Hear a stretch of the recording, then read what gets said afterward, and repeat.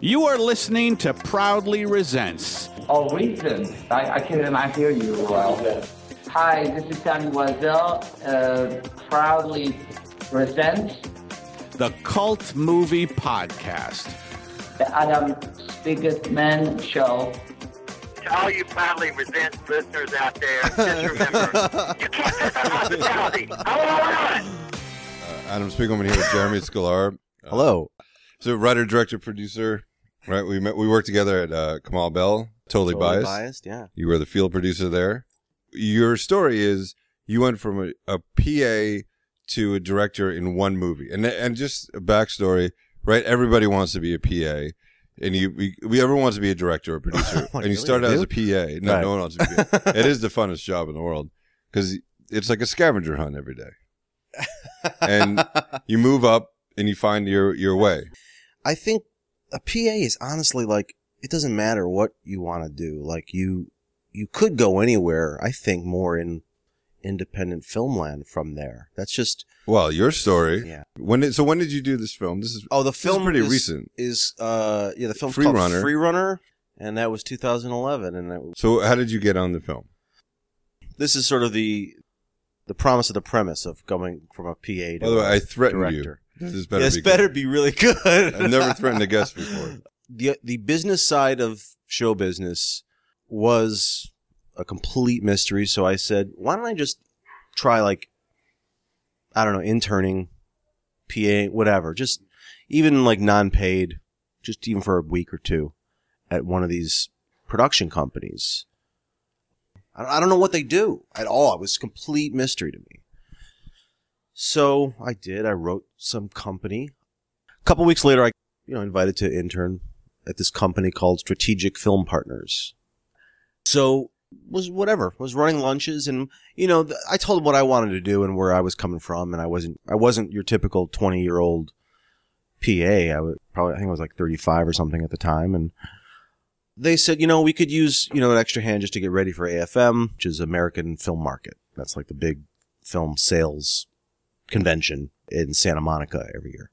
We'll give you kind of an official test week. Maybe we can hire you as like an assistant to the development guy. You getting paid at this point? No. Awesome. Had the best weekend ever. Great. I got a job and whatever. I come back on Monday and I go, where's the development guy I would be assisting? And Alex Barter, the guy who was running the place, said, "Oh, we fired him. You're the vice president of development and acquisitions. Congratulations." Wow. You have any idea what to do? Or is it just one of those jobs? I mean, I vaguely kind of did, but what it turned out to be, if I had known this at the time, but what turned out is that everybody in that business vaguely kind of sort of knows. Not everybody. There's some great, really smart people in the business, but it's like most people in these kind of satellite, independent C and D world movie levels, they don't know what they're doing at all. Uh-huh. And so how do they survive? Because there's no money. You're working in a business without any money. Honestly, it's a good question. Is it? It's just a good no question. No one's making any money? No one's... Look, I wouldn't say that. Here's the thing. It's even though they deal and peddle in movies that they're just bad, like the Steven Seagal movies you never ever heard of and wished you hadn't ever heard. I just picked up Nicolas Cage in Stolen.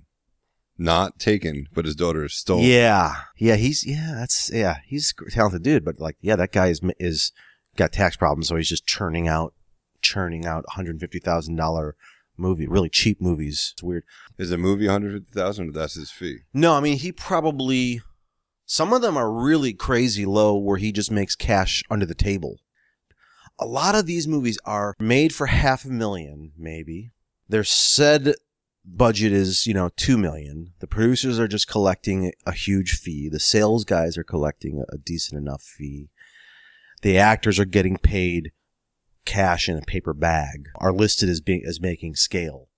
I think that's kind of how. Oh, so they're supposedly getting scale, but they're listed as making scale and they're getting paper bags of money. That's why they do them. Yeah. Ving Rhames.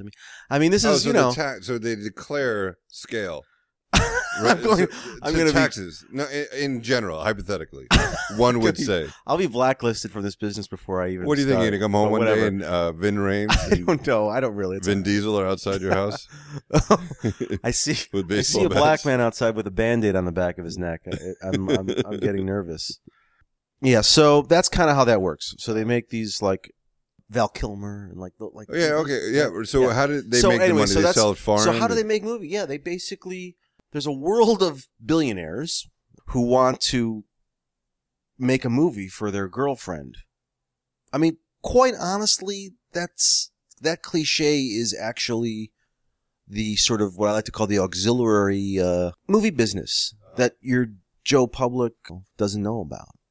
How do they make money? Like, no one's seen these movies. How do they make money? That's the question. I'm getting to it. The answer is that there's just a tremendous group of people who want to be in show business and be by a pool smoking a cigar. And they don't really know anything about movies. They don't like movies. They don't love movies. Whatever. That would be cool to be like a movie guy. And some of them have money and some of them are billionaires and some of them are not billionaires and some of them and all these people like gravity sort of attract one another. And there are actually people who have money who also are like that, like I said, and they all form this sort of industry, this other movie industry where money is exchanging hands, including some buyers for countries who are like, you have a booth and it's at Cannes and I walk up to your booth. Right, there's a great poster of Steven Seagal looking thin somehow. Yeah, right. Of shaving off a Photoshopped thin Steven Seagal. Yeah, wow. And there's an explosion and a girl and a gun, right? In the is there that? Yes, I've read that. Is that true? Like, a poster has to have certain things, or you weren't privy to that? Yeah, no, I definitely designed as that's what as I learned, that's what development and acquisitions guy does is he helps supervise the cutting of the trailer and helps, you're a distributor, but you're kind of this middleman really for the people who are really exhibiting the movie in their country and distributing and exhibiting in another foreign country. You're the guy between the filmmaker and those people. That's kind of what these small little film production companies that say, we're a full sales, production, distribution. It's like, no, you're not. Just you're you. A guy. You're a guy renting a storage facility. But they do. They make money because there's enough people who are gullible and it's hard to. You know what I'm saying though? So, all right. So a rich guy wants to be in the movie business. For him, $500,000 is nothing because it's not even $1 million, right? And he puts in a movie, so he may or may not see that money again, but he doesn't care because he gets to make a movie. Right. And that's how they get their starts. And they I'm rubbing up with Val Kilmer. I get to tell the strippers or whatever that I'm an executive producer of films, going to Cannes and a couple. I mean, right? Yeah. And then you go to Cannes with your movie, and right. You get to bullshit about Hollywood and big studio films. It's really loud. No, go ahead. You couldn't have got louder food. Mm-hmm. You got broken glass and a crying baby. What I used to get eating a crying baby and broken glass. My Iron Giant. Yeah. Right. So speaking of Vin Diesel, yes, you're in charge of this now. So what is that? What does your job entail? What is that you have to do now? Okay. So so back to the tale of all right. Congratulations, you're acquisitions guy, and okay. So that basically makes me have to call filmmakers, agents, all around town, and go, hey, you got any clients who's almost done with a movie and doesn't have distribution locked up yet, and would they like us to help them be the sales agent? You never want to call yourself a sales agent, but that is absolutely what these places are. They're basically agents for an actual finished film. Why didn't you want to say a sales agent? Because they want to play cigar in mouth, guy at pool, movie mogul, and they want to call themselves producers and distributors because it's sexier to them. Because people don't like agents. My bosses are basically the sales agents. Yeah. And I'm the guy sniffing out what crappy movie could they actually make a decent poster of. So what movies did you get? What kind of movies were you making posters of? You guys distributing? Oh, they had a movie that they loved called Bangkok Adrenaline. It's just like, let's just It's throw. a great title. It's kind of is a great I title, do isn't want to it? see that film. I've heard it's pretty good. I heard it's actually like Anyone in it? yeah, Let me look it up. Yeah. They even asked me, so did you watch Bangkok Adrenaline over the weekend? Yeah, I did. It's good. It's a good movie. Good. Look, the poster was good and the trailer was pretty exciting. And I tried watching the movie and it looked like a student movie. But Oh, where was it from? it was from, I think it was from Bangkok. Oh, Yeah. so it's called Adrenaline. I think it was from Thailand. It was called Adrenaline there. Yeah. The interesting story getting to like, how it connected with me was this movie. It was already, I learned a lot. I did actually learn a lot from this guy, Alex Barter, about the old expression, you can't polish a turd. You can't polish a turd, but you can make an amazing trailer of a turd and a great, great poster. Uh-huh. And people will accept it as a movie. I think we're done. I feel like that's the whole that's I the mean, lesson, right? That's Hollywood in a nutshell. It was a lesson, and it was also like, why do they pick that turd and not that turd? Everyone knows this kind of now. That turd has sex, violence, and action, which is universal language of cinema, as Godard said, basically. It's a quote of his, is all you need is a gun and a girl and a movie camera, basically. When you wrote that something essay like that. about What is it? Bangkok Adrenaline. He would have said that about Bangkok Adrenaline. Oh, yeah, he was a big fan. And then the trailers, there's a lesson. It was a lesson in, cutting trailers and having great, more care put into the trailer and the artwork than in the entire movie. Because it doesn't matter once you buy it. And then they go to these trade shows. I mean, that's what they are. They're big film festivals, but they also have sales, tents going on. I mean, you know this, you right? Or you have you been part of it? I'm not sure. I never went to right, that. Okay. No. So there's about 4 of them: AFM, Toronto, Cannes, Sundance, and then there's kind of South by Southwest now is getting a lot more sort of buyers and selling going on, and Tribeca. But really, it's Cannes and AFM and Berlin. But you only hear about like the You hear about Cannes and you hear about no, but you only hear about the independent film, the sexualizing videotapes and the Brothers McMullen. You don't hear about the Bangkok Adrenaline. You don't, because that's in the actual festivals. Uh-huh. But then at the same time, these festivals are going on here. Next door, there's 400 booths set up, just like any other convention, sales convention, plumbing supplies convention, or whatever it is. It really is the same thing. And the people who are going there, they're just salesmen. Some of these salesmen like movies. Some of these salesmen don't know fuck about movies. Couldn't care less about movies. Don't even watch their own movies that they're selling. Uh-huh. I can sell whatever. So that's what they do. And those movies, Bangkok Adrenaline, they're not in the festival, but they're one of the movies that a little sales company sells at the myriad of 400 or some odd. And you get more than 500,000? Yeah. And that movie was literally made for under 100,000. Sure. So you guys made a profit on it? So yes, I didn't, but they did. Yeah. They made money off of it. They were able to sell it for more than 100,000 different markets. Yes, eventually. There's basically about 42 different territories in the movie world. Do you normally sell to all of them? No. Depends. I mean, sometimes. Free Runner did well. Free Runner. This is a movie we're going to talk about. We'll get to That's that. a good movie. Oh, so you saw it today? I watched it today. Yeah. Spend $3 on YouTube's. Or you can go on if you go on Amazon through our website, I get a shekel or two. So I'm going to suck on this pretzel so I don't make any noise. There you go. I did get the crunchiest gardenias. It's like teeth-shattering crunchiness. It's good. I just Crunchy can't. goodness. I hate food on air. I'll serve Jell-O next time. Yes. Okay. So, all right. So Free Runner starts. How does that?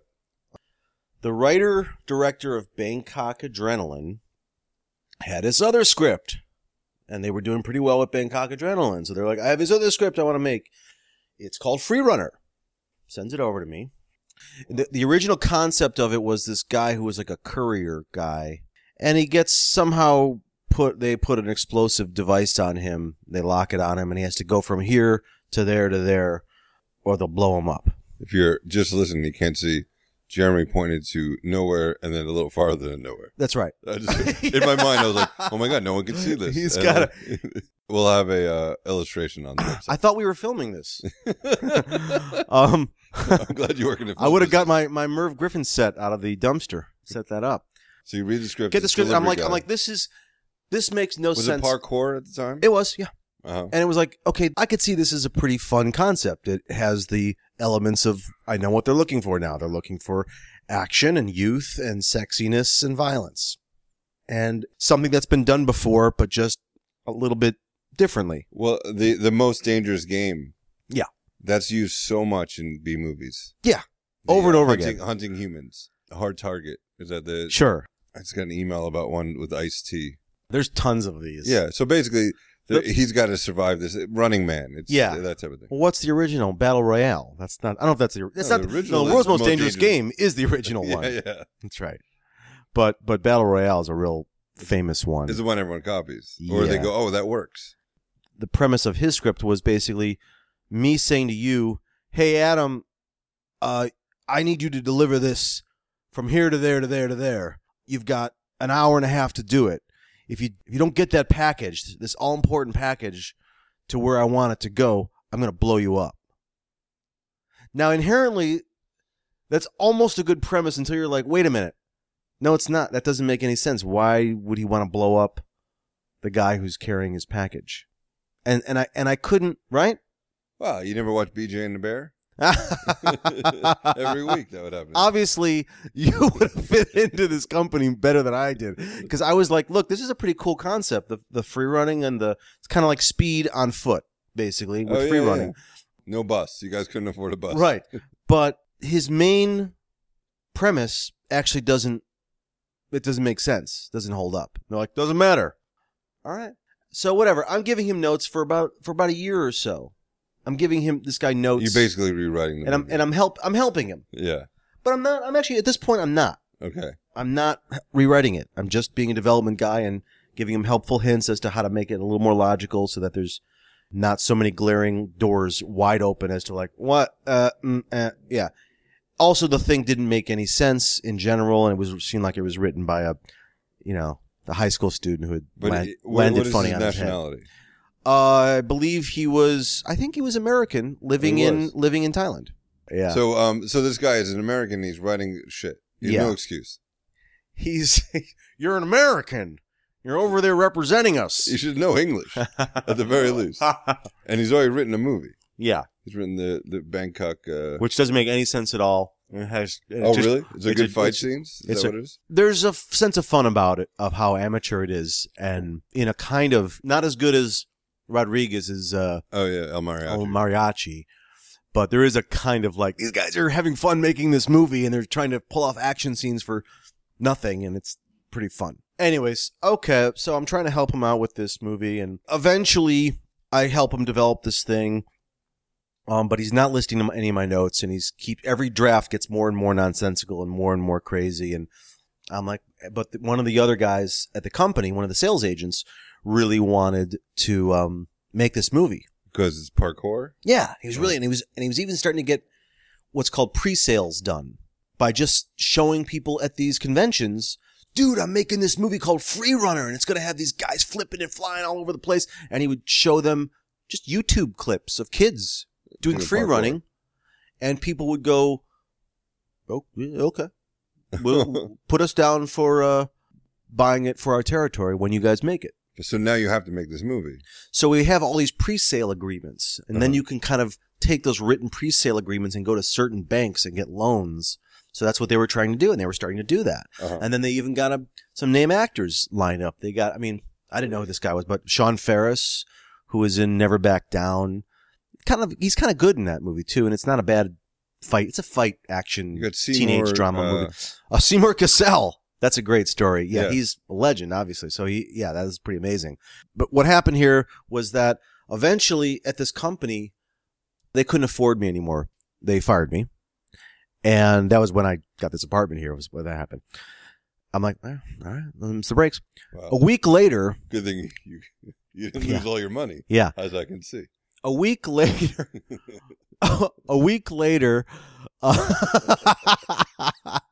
Are you ragging on my apartment, you bastard? No, it's great. He still has the original sheet as a curtain.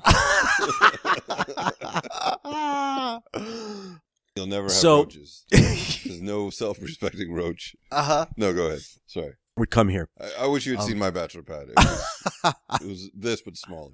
Yeah, hey, I got a pool. I know. I didn't have a pool. All right, there you go. Yeah. I'm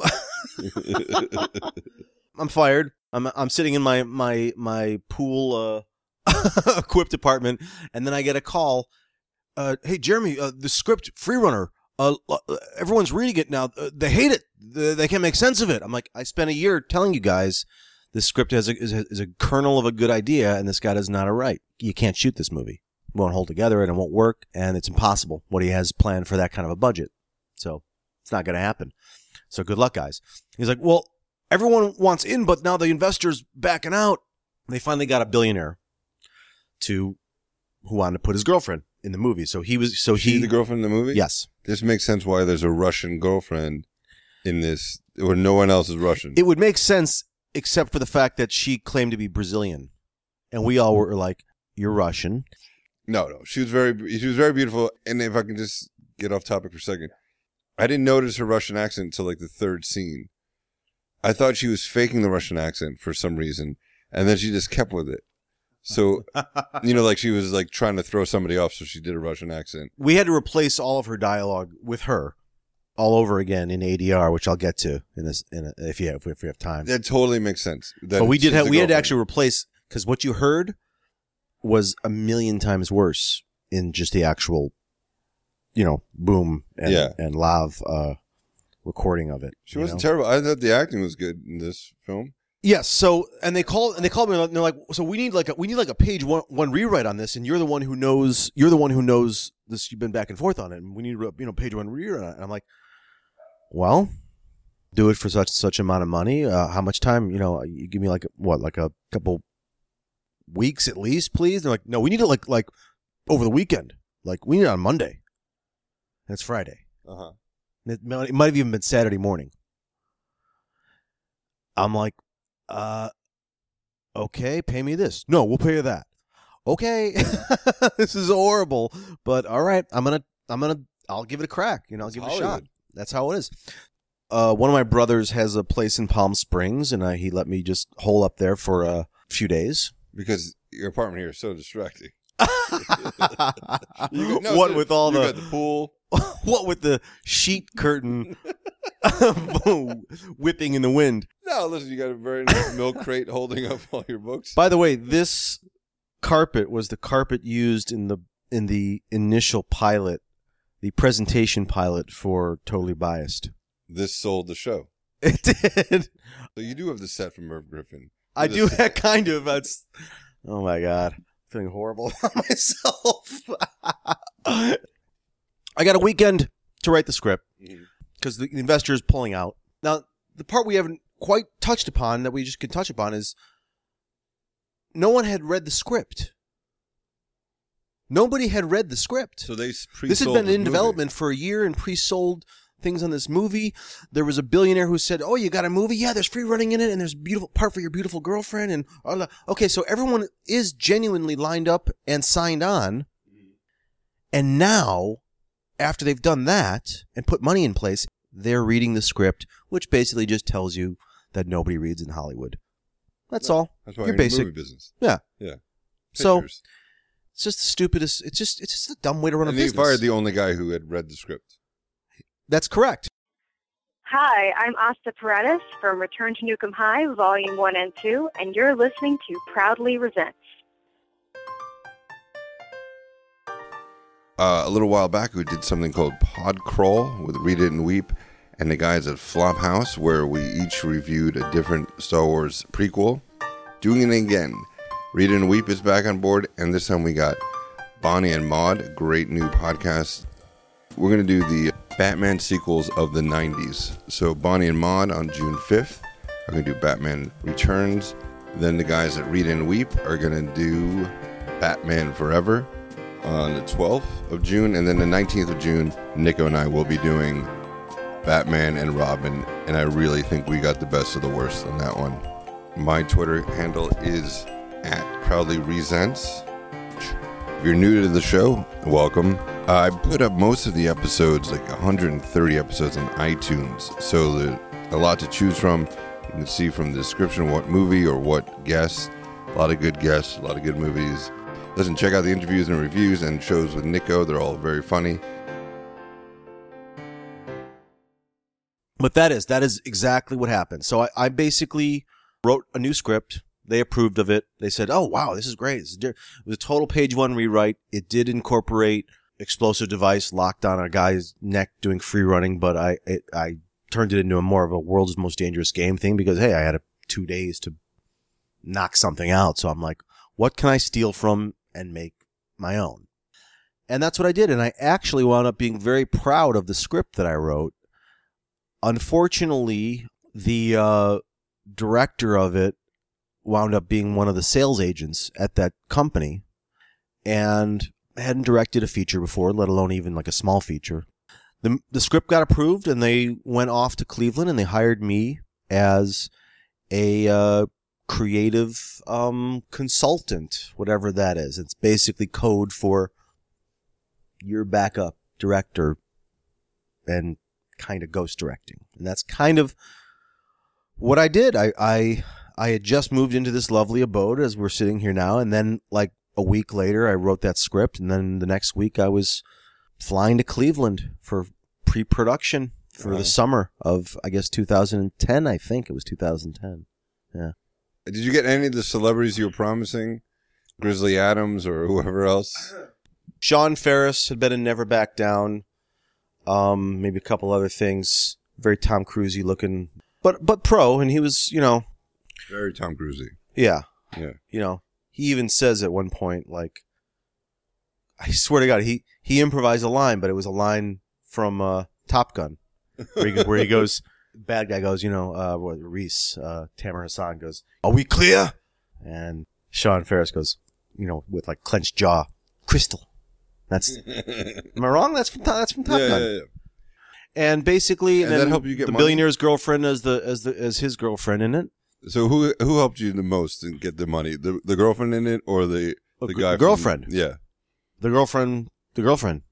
All day and night long, I'll sing her praises for getting the billionaire involved. What's the budget of this? It wound up being like almost $5 million, Holy shit! like 4 something. It When looks all said good. and done, I mean, it's a good movie. I don't honestly. That's when I met you, you're like, oh, I made a bad movie, but so Yeah. what? You get there, and when did things start going? immediately. We're going on a location scout. Great, I'm psyched. So off we go on our location scout. This is maybe day 2 that I'm there. And we're up on top of a building. Okay. I'm trying to be unobtrusive here. I'm just sort of, observing and going to be help when I'm needed. And I'm looking around. There's no other buildings really around here. And there's just sort of a flat building on top of a building. And I'm like, and the director's going, Lawrence is going, "Ooh, yeah.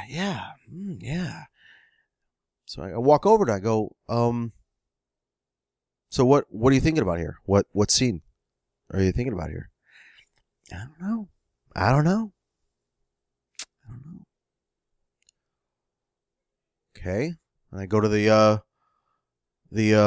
location, dude. And I go, so you brought us here for what scene in particular were you matching this up with? Oh, well, I know that there's lots of guys like, on rooftops, like flipping it around and stuff. Okay. So right away, I'm like, Nobody read the script. nobody's read the script, or they've read the script and they don't know how to read a script, or they're just horrible, or they've done everything that they're supposed to do and they're absolutely horrible. They're just not good at it. This is not Right? your thing. It's one of those 3, right? It's haven't done your job, but you're horrible, half done your job, and now you're lying to cover your ass. No one, yeah. So there was just, and as a matter of fact, the very first thing that happened was me knocking on the door of the director and just him being drunk and stoned off of his ass in the hotel suite and not being able to wake up for this meeting that, Uh-huh. So it's like, yes, right off of the start, I was like, yeah, this is, as long as I get paid, because this won't make it to the finish line. This will not make it to the finish line. Well, that's another thing. The movie finished. I mean, it seems like faint praise, but it's not. No, I take that praise. So you do the location scout. Is there any actual location scouting? And by the way, the locations look great. That was in Cleveland? Yeah. Yeah, it looked really good. And L.A., actually, because I wound up shooting 12 days in L.A. So after you guys finished. Yeah. Basically, this thing is, the clock is ticking on our pre-production. This is, folks out there, if you haven't seen the movie, I'm sure you probably haven't. It's a world's most dangerous game with a lot of parkour, free running action, and people got to get from here to there before their neck pieces explode, and it's weird. It's These guys whatever. They kind of do capture the flag with parkour every weekend. Yes. But then one weekend they get kidnapped.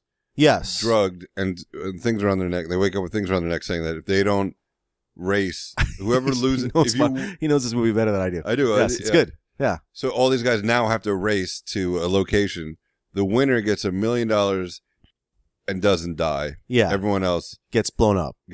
Right. And it's all sort of part of this closed circuit billionaire sadistic game like of 6 billionaires. Game of the year and that they hit every host. stereotype except for the black stereotype. You got the Italian mafia guy.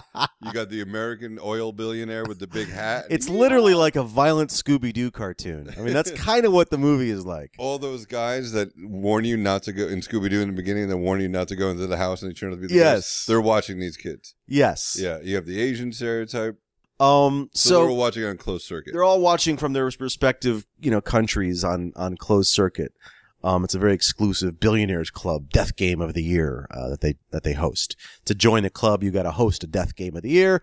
And this year's death game is being held by this guy named Mr. Frank, who's this crazy dude played by Danny Dyer. Yeah, who does what Adam just told you that he does. He's the guy who's in charge of putting the collars on their necks and rigging the whole game up. And yeah, so that's what I came up with. Main bad guy. That's what I came up with over the weekend. A mix of Dangerous Game meets Scooby-Doo meets parkour. Yeah.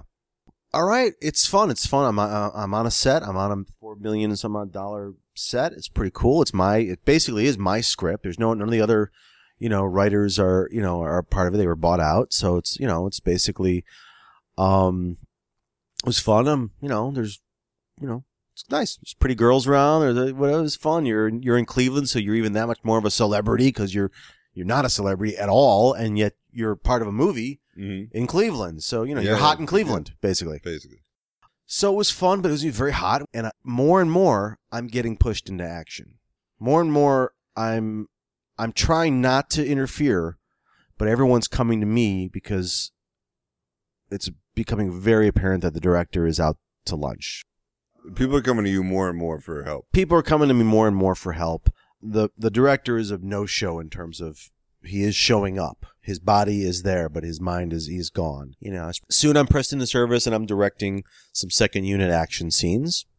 That's cool. I'd never done that before. I'm helping choreograph fight scenes, and I'm on rooftops. And anyways, they finished shoots. They finished the production. The 18-day shoot in Cleveland. Only I really absolutely know that, no, they didn't get the movie. I mean, and I don't even mean like creatively, artistically, they didn't get the movie. I mean, they don't have a movie yet. They just a bunch of action scenes? They have a bunch of fragments of things and some scenes and some things there are going to, cut together. But really, in terms of the actual death race, no, that's fucked. Like, I don't know what they're going to do, but not my problem. I had no intention. I had no delusions that this movie was going to get actually even this far. Oh yeah, and they hired Seymour Cassell. That was a new thing. So then Lawrence was like, I want him to have a grandpa like my grandpa. My grandpa, I loved my gramps. Wait, let's hire. What's that? Who wanted it? The actor? Lawrence, the director, because he was making me rewrite every day for no reason, just to keep me. Oh, he also wanted me to grow a beard to play a role with one line right when I got to Cleveland. I'm convinced he just wanted me to grow a beard in the heat just so I would be uncomfortable. Yeah. I don't, and they never shot the part that he kept talking about. So I grew a beard in like 100-degree heat on tar-covered Cleveland rooftops for no reason. So just, you know, lots of fun, insane stuff going on in this movie. All right, so they finish the shoot, and I'm all done with my business. Adios. I get a call a week later. Jeremy, it's Alex Smarter from Strategic Film Partners. He's one, you know, the lead guy. And I like this guy. He's a very smart guy, but he's a character. Anyway, so Alex is like, what did you? Is there going to be a movie? Like, is it going to make sense? Like, I kind of want to. I think I want to hire you as a post production supervisor, because I only really like how this is going to make sense. I'm like, I'm not a post production supervisor. I've never done that before. So they got a bunch of scenes that didn't make any sense. They assumed the writer can put it together. Was it the idea? And they knew I was a filmmaker too, from Hollywood and from some other shit. But since you wrote the script, you must know what all this shit means.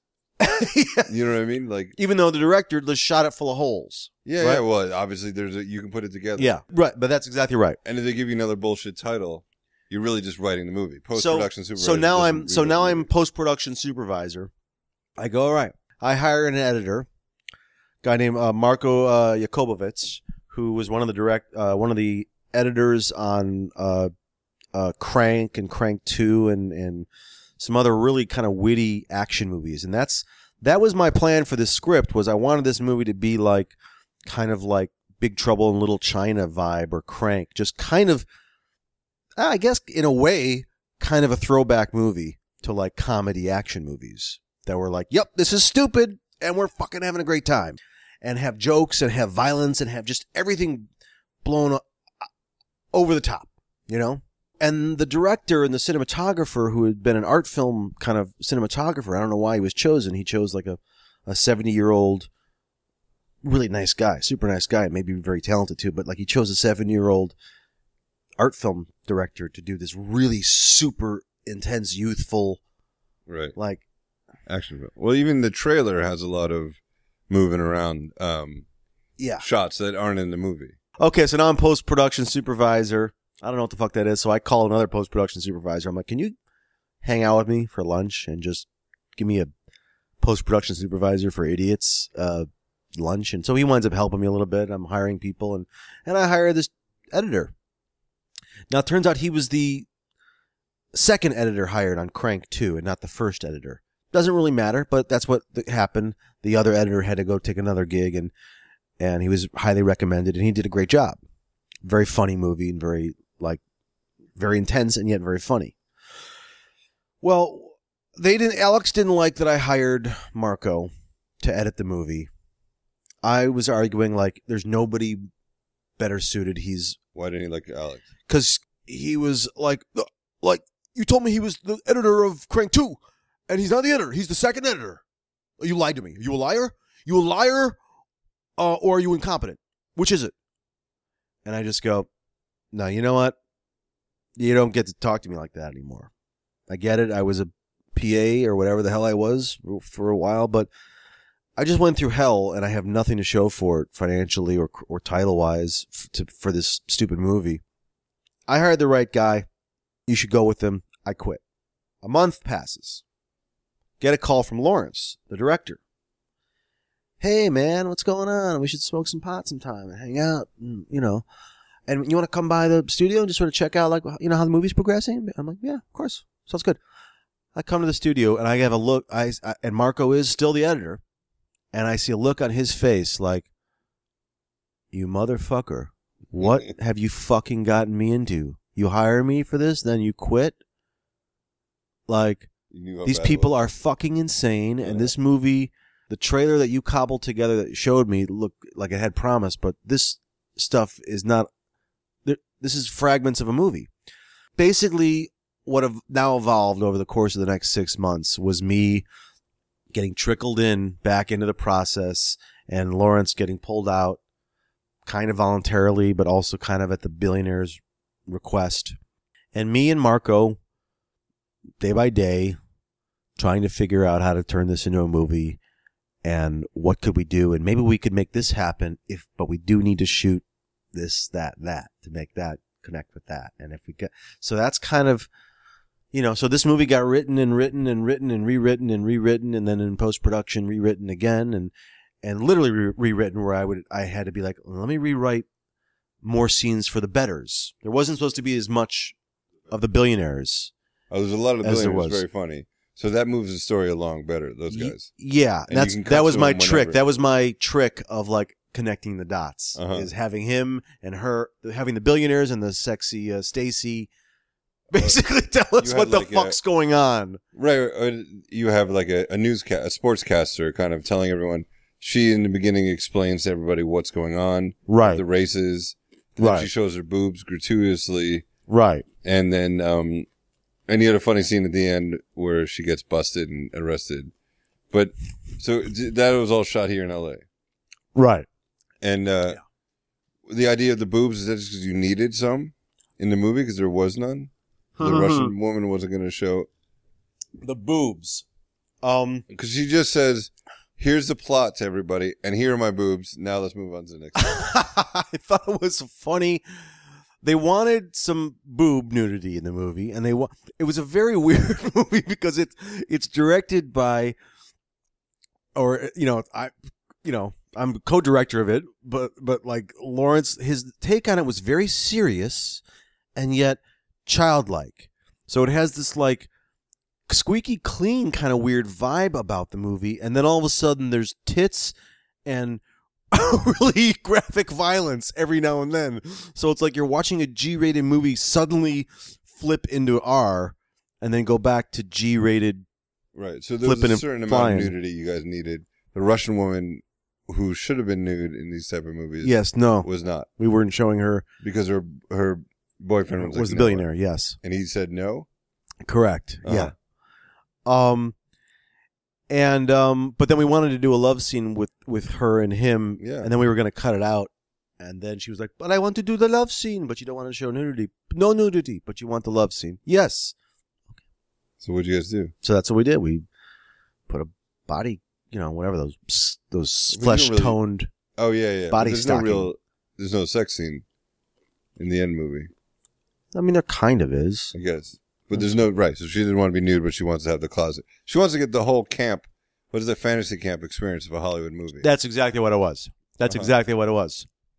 And you got paid. We were all staying at the Marriott. She was staying at the Ritz. Oh, yeah? Yeah. Because she was the star. Whatever. So, okay. So we're in post-production land, and I'm basically taking meetings now with the billionaire and the billionaire's henchmen as to how to. Okay, here's the cut so far, and here's our ideas as to what we could do, and it's all right. It's moving along. We might even get this done in time for Cannes. And then it's around maybe like February now. And the movie was shot in the summer of 2010. Now it's maybe it's February or so in 2011. But they're setting these impossible tasks for me. They're like, what if this happens and this happens and that happens? We could film that. But I'm only giving you $10,000, and you've got to do it this weekend though. So I would have to like write something. It was crazy. It was boot camp. It was just crazy. I'd have to write something, go scout the locations myself in downtown LA, do it myself, and then I'd only get people and a crew on the day of the shoot. I could get maybe the DP one day for some little kind of quasi pre-production. But that's what I did, and a lot of that movie is. It's held together. LA is the glue. There's a lot of LA action shots, and some of them long, some of them whole scenes, some of them short little snippets Like and how shit. they got around the corner. Yeah, So they're not just on one street and automatically on another street. yeah. Yeah, because you can see, there's a lot of, and by the way, done better than other movies. Like, I don't know if you've ever seen Samurai Cop. No, I haven't. Fantastic rad film. The guy, No. I know about that movie. Yeah, he's got long hair like a Fabio looking guy. right. But the reshoots, I guess he cut his hair because now he's wearing a woman's wig. So one scene he's got normal hair. They're in the car. They're turning the corner, as they're churning, he's outside shooting a gun with a wig on. Then he's back in the car and he's got normal hair. Yeah. So you guys don't have any of those kind of problems. Nothing too crazy glaringly. Was it hard to get everyone back? It was impossible, and we couldn't for the most part. I mean, a lot of those guys the English guys were there and gone, so they were done. Danny Dyer is Mr. Frank, and Tamer Hassan is Reese. I could get Sean Ferris for a certain amount of days because he was one of the executive producers of it. But did he want a lot more? Is that how you got him back? Is to make him an EP? Hey, you're an EP of this. So yeah, right. So you have to come back. Bigger cut. Okay, so some reshoots with Sean Ferris. He's not happy about it. Not happy about it, the way the shoot went, and I don't blame him. And I got to tell you, at this point in time, I had no problem with Sean Ferris. I mean, I didn't really necessarily get along with him. We had a little minor disagreements over a stripper. That was... What was that?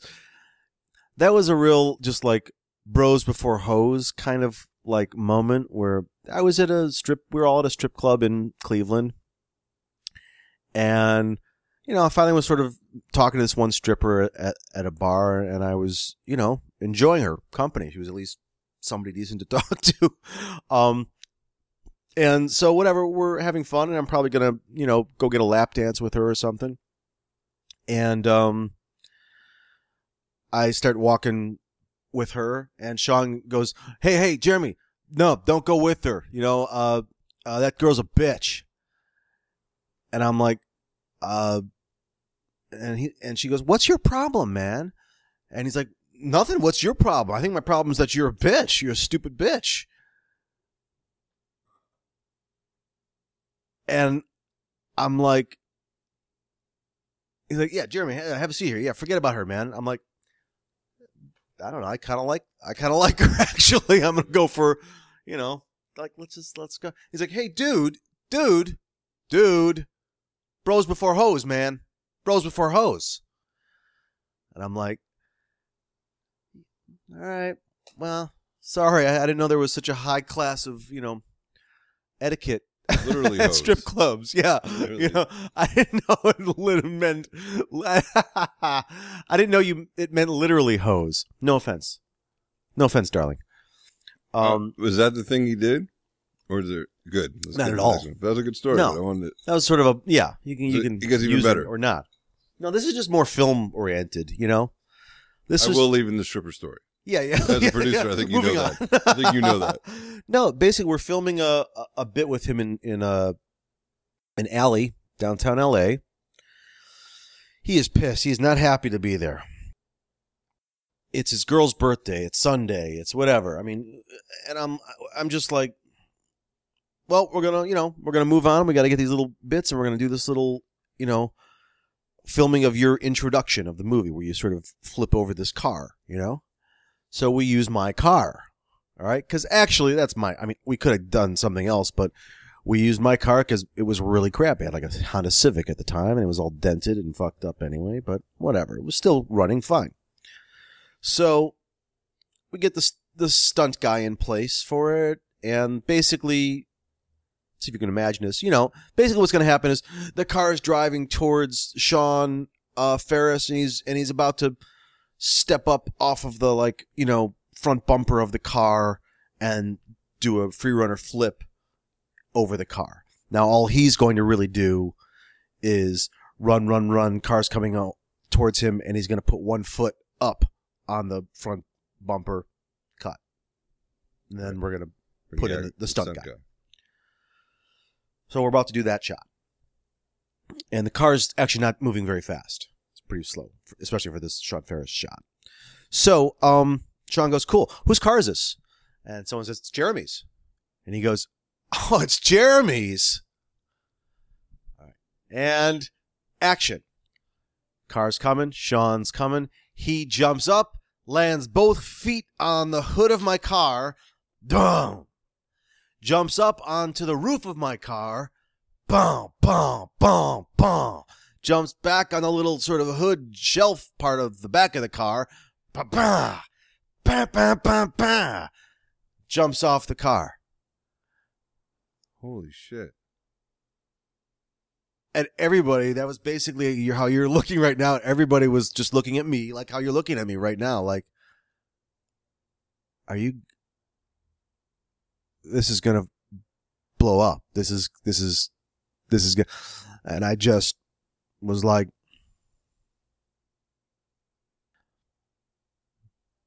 moving on, you're I'm either going to kill you and go to jail, or I'm going to choose to just not even respond to this. So I'll choose not to respond. Is that the scene in the movie? Is this him flipping over? I remember. We do see that's in the very opening introductions of the movie. I don't remember him destroying the fuck out of the car. No. Of course, that's not. Yeah, it's not in the movie. Yeah. Yeah.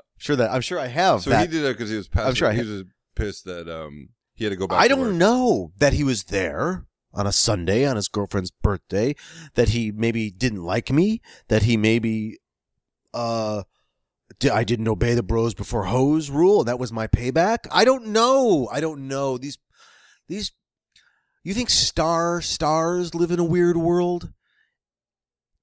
Try dealing with like a D-list star as you have, I mean, it's different. It's some sort of weird, they want this special treatment, but they really, they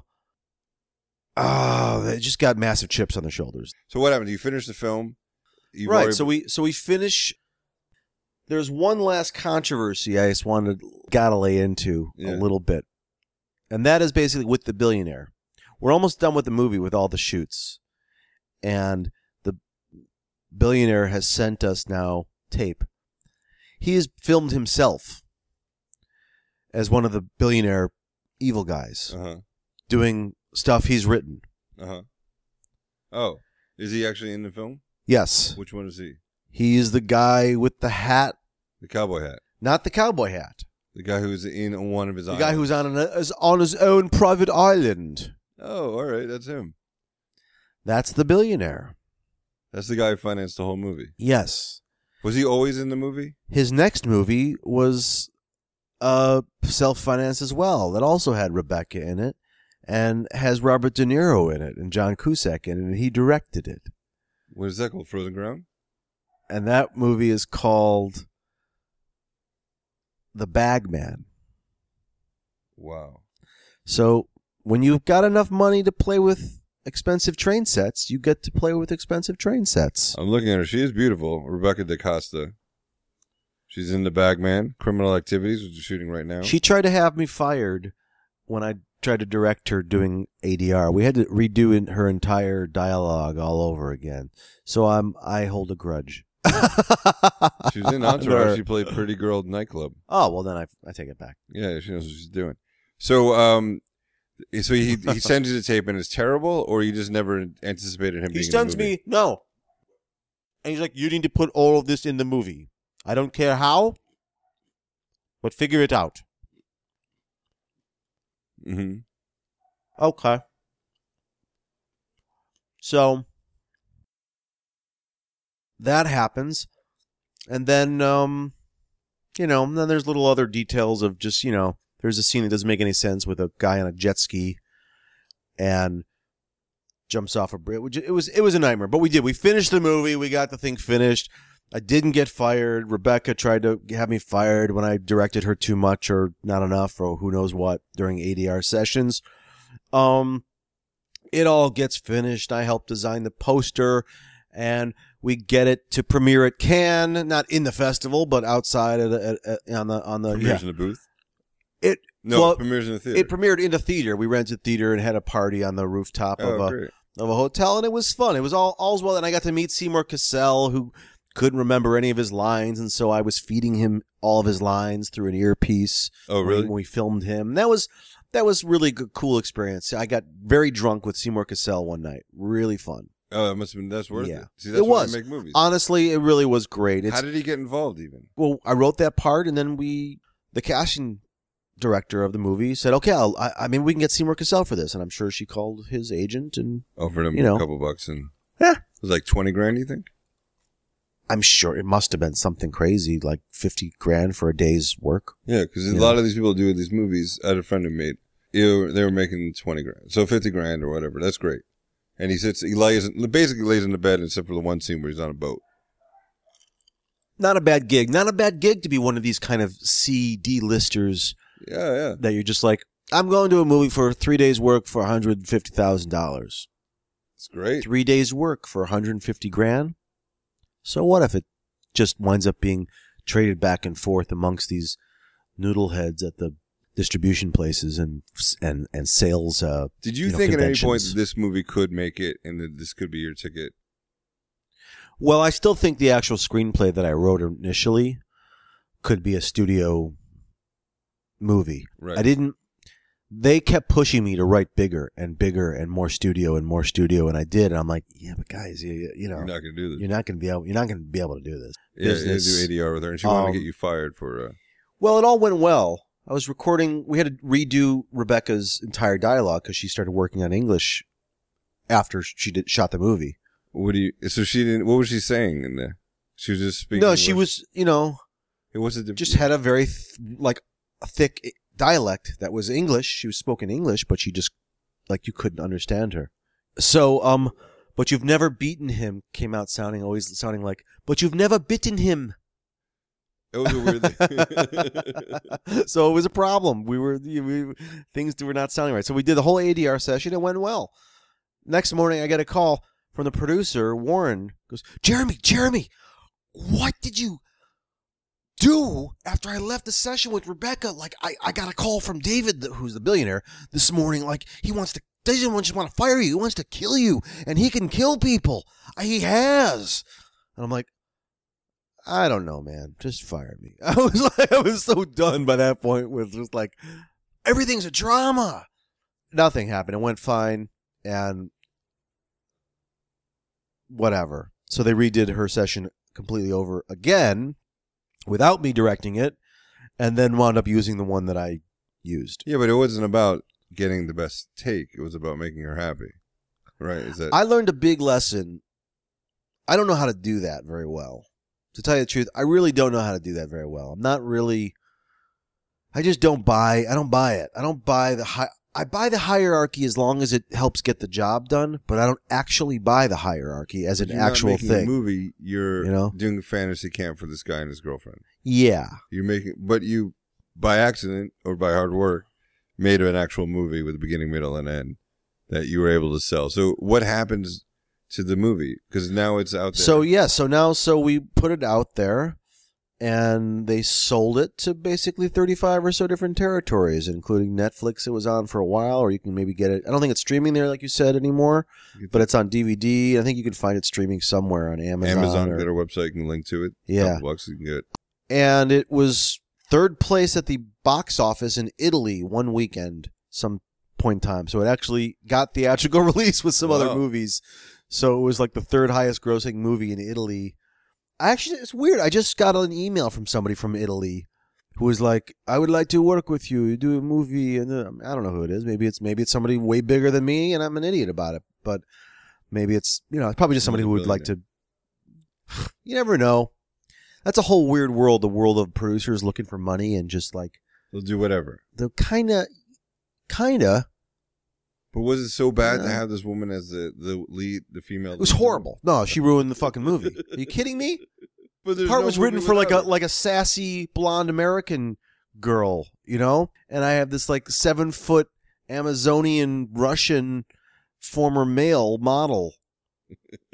I mean, I don't know. I'm sorry. You meant email model, like MAIL. There's a lot of incredible actresses who work their asses off to get a chance to do a play. But if she doesn't exist, the movie doesn't exist. Is that a good thing or a bad thing? Is the world better that Free Runner is in it?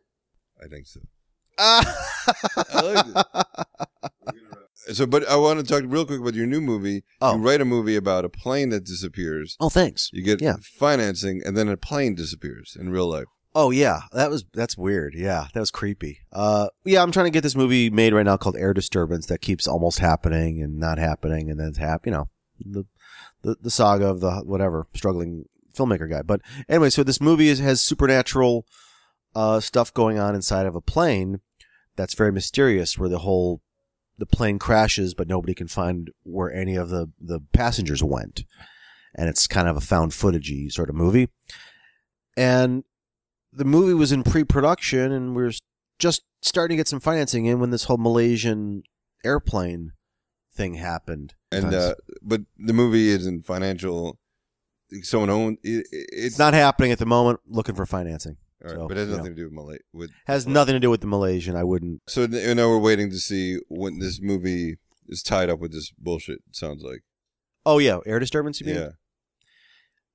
It has distribution or a sales company lined up with it. It already made some So you knew pre-sales, that, but right? I have no financing. But you wrote the movie and you knew. Did you write to the Air sales? disturbance. Did you write to like the found footage makes the budget lower? It's in one location. It's Absolutely. boobs will somehow appear, guns will somehow appear. Yeah, actually, yeah. Yeah. Guns, I don't know about, but yes, action and violence and even a sexy scene in there. And I think it makes sense if you know how to sell a movie and make it and do that. I think yeah, it's why an not do it? artist. It's an artist and commerce thing. That's what it is. Good luck with the movie. Anybody You're trying to want- hang on to who you are and express what you want to express. But the medium of horror and thriller is great for doing that, I find, because you get to sort of sneak in a lot of like social political. What's the shit in social there, political thing in this? in Don't Free Runner? Yeah. No, well, in Free Runner. Honestly, I could tell you about it in Free Runner, and the billionaire made me cut it out. Uh huh. He cut out all the jokes about knocking. It's class war, basically. These kind of street urchins being taken advantage of by a middle level guy who's taken advantage of by a fucking billionaire guy. They're all playing with the And the lower billionaire class. made you take it out? Yeah. Right? Yeah, no shit. Thank you very much, Jeremy. If I'm an Italian film fan, how do I reach you? You reach me at. Twitter? Oh, I guess my website you could check out jeremysklar.com. Okay. You can see some cool trailers and stuff on there. Yeah, Or find me on Facebook, I guess. great. And Right? If you get Jeremy Sklar dentist, that's not you. I'm not a dentist. You are, but I'll tell you, if you're looking for film financing, that might not be a bad way to go. Oh yeah, go to him and then Maybe to I me should about go to it. him. Yeah, what are you doing? Google I don't yourself. Guy pops up, man. It's a popularity contest between me and him on Google for the who's more popular. Fuck that dentist. Fuck that guy. All right, man. Thanks. I appreciate it. It's fun.